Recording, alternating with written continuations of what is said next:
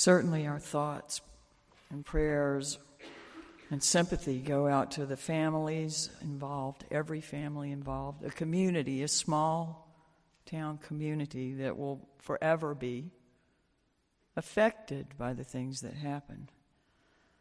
And so how ought we to respond? Of course, some of our responses are automatic. If you watched the news, you saw a number of people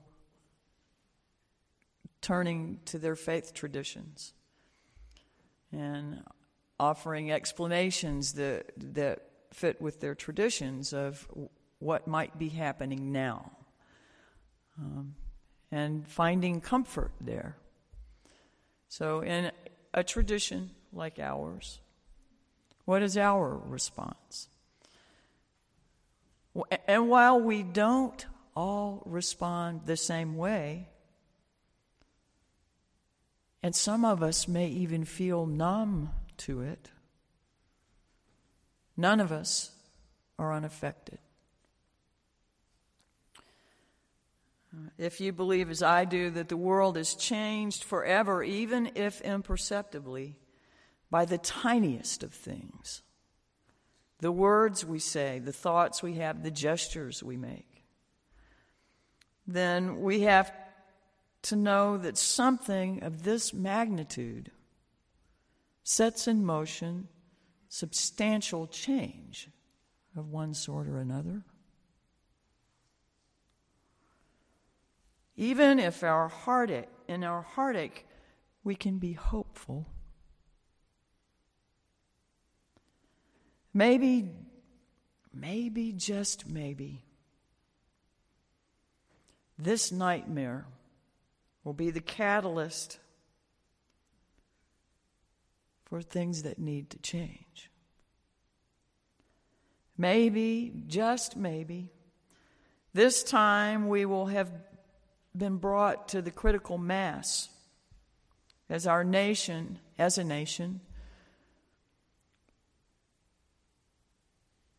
to do something about proliferation and wholesale availability of assault weapons. There may be in this congregation widely divergent views on that matter.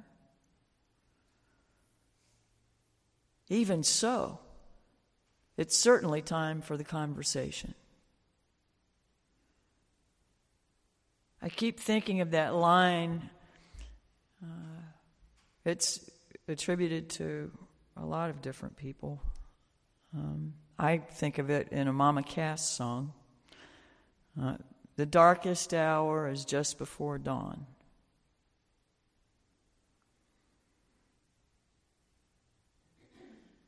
The question then becomes,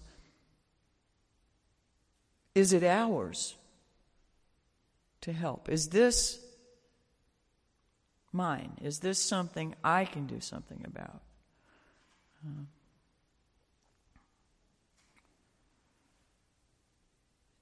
Initially, I received an email from someone who was calling for people to organize in communities to do prayer vigils yesterday at 5 o'clock around this. And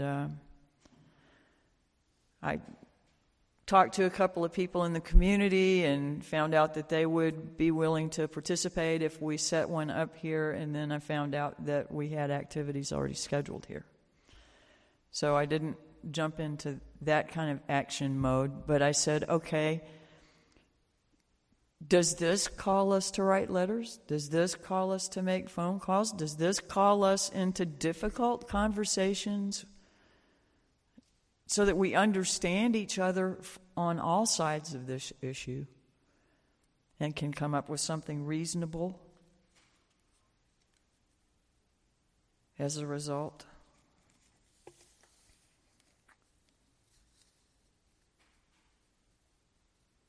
Is this problem, this wound, this brokenness mine to try to heal?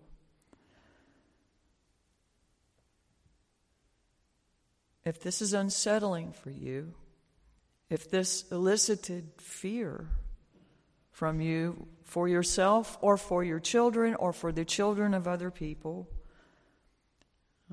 if this brought up anger or frustration for you, will it move you to do something different? It's only in the dark that we see the stars.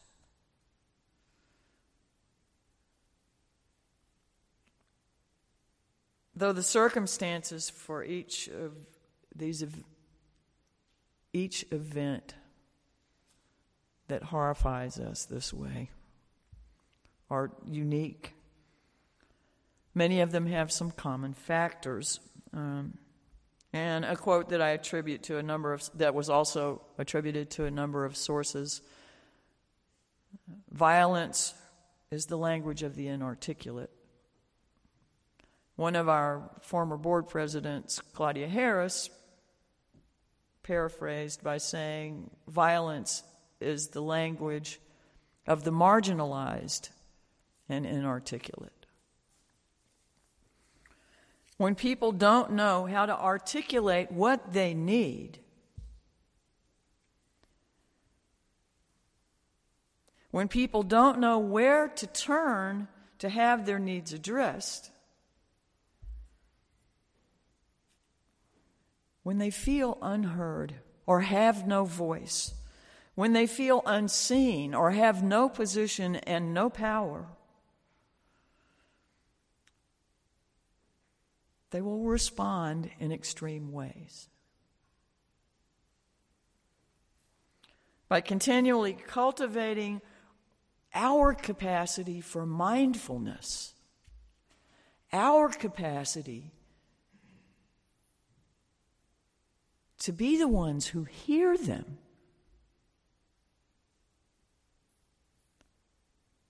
to be the ones who empower those who may not have power.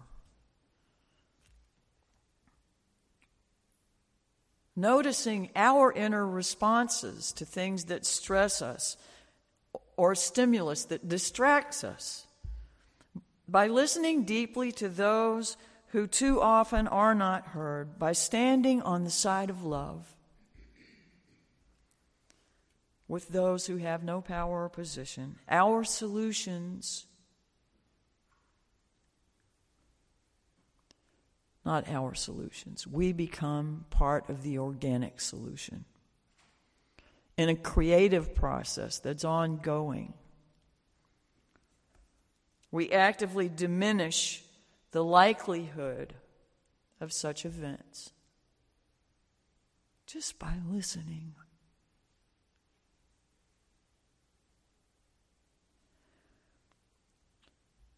Early on in processing this, just as was true for me with 9/11, my thoughts went to those parts of the world where these or other equally unspeakable deeds happen with some frequency. And when I think about that, I still feel how blessed and privileged we are. Our children are no less safe today than they were 4 days ago.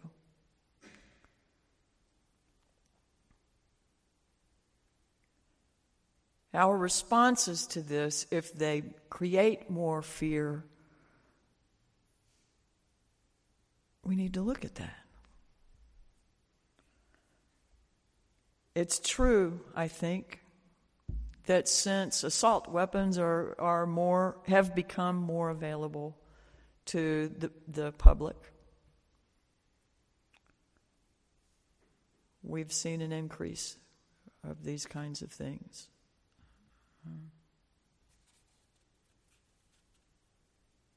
But there are things that we can do to ensure our children's safety in our own skin, or to work toward that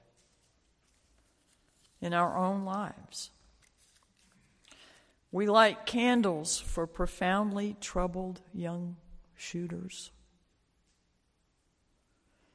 We light candles for his family and his mother We light candles for beautiful little 6 and 7-year-old boys and girls, their young teachers and families.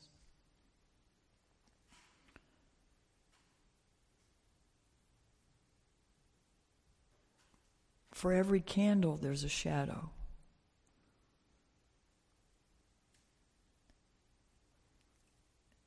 In places where we see light, there is still darkness. In places where we see darkness, there is still light.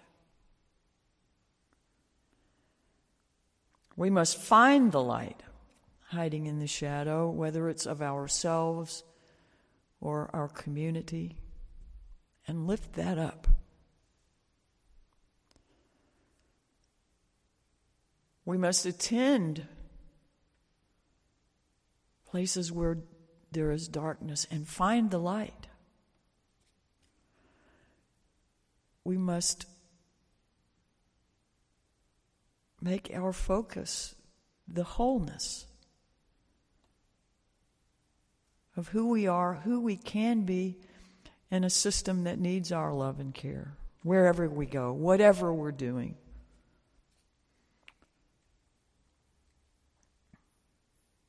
December is the month of lights. Lights crowning the heavens with glory through the lengthened night. And in December, adding to the host of the heavens are the lights of humankind, a multitude of lights made by us to brighten the ways we go. And in the human spirit, December is a time of lights.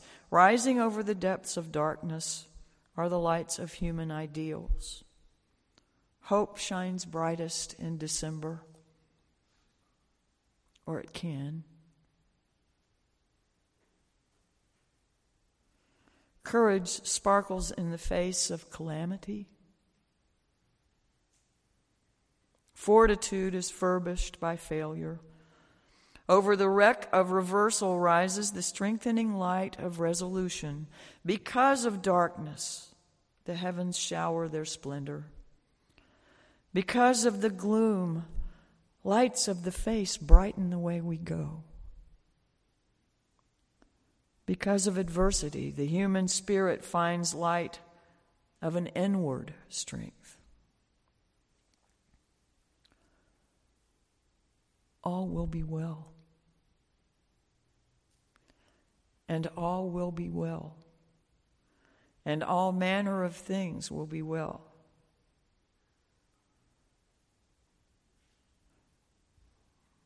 There's a line from a movie. Everything ends well. And I'm not quoting this accurately. But if it isn't good, it's not the end.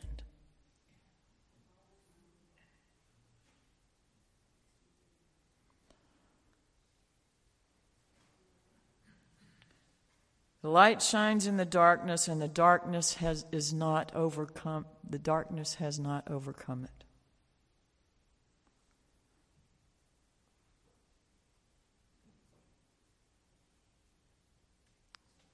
Let us live into our light.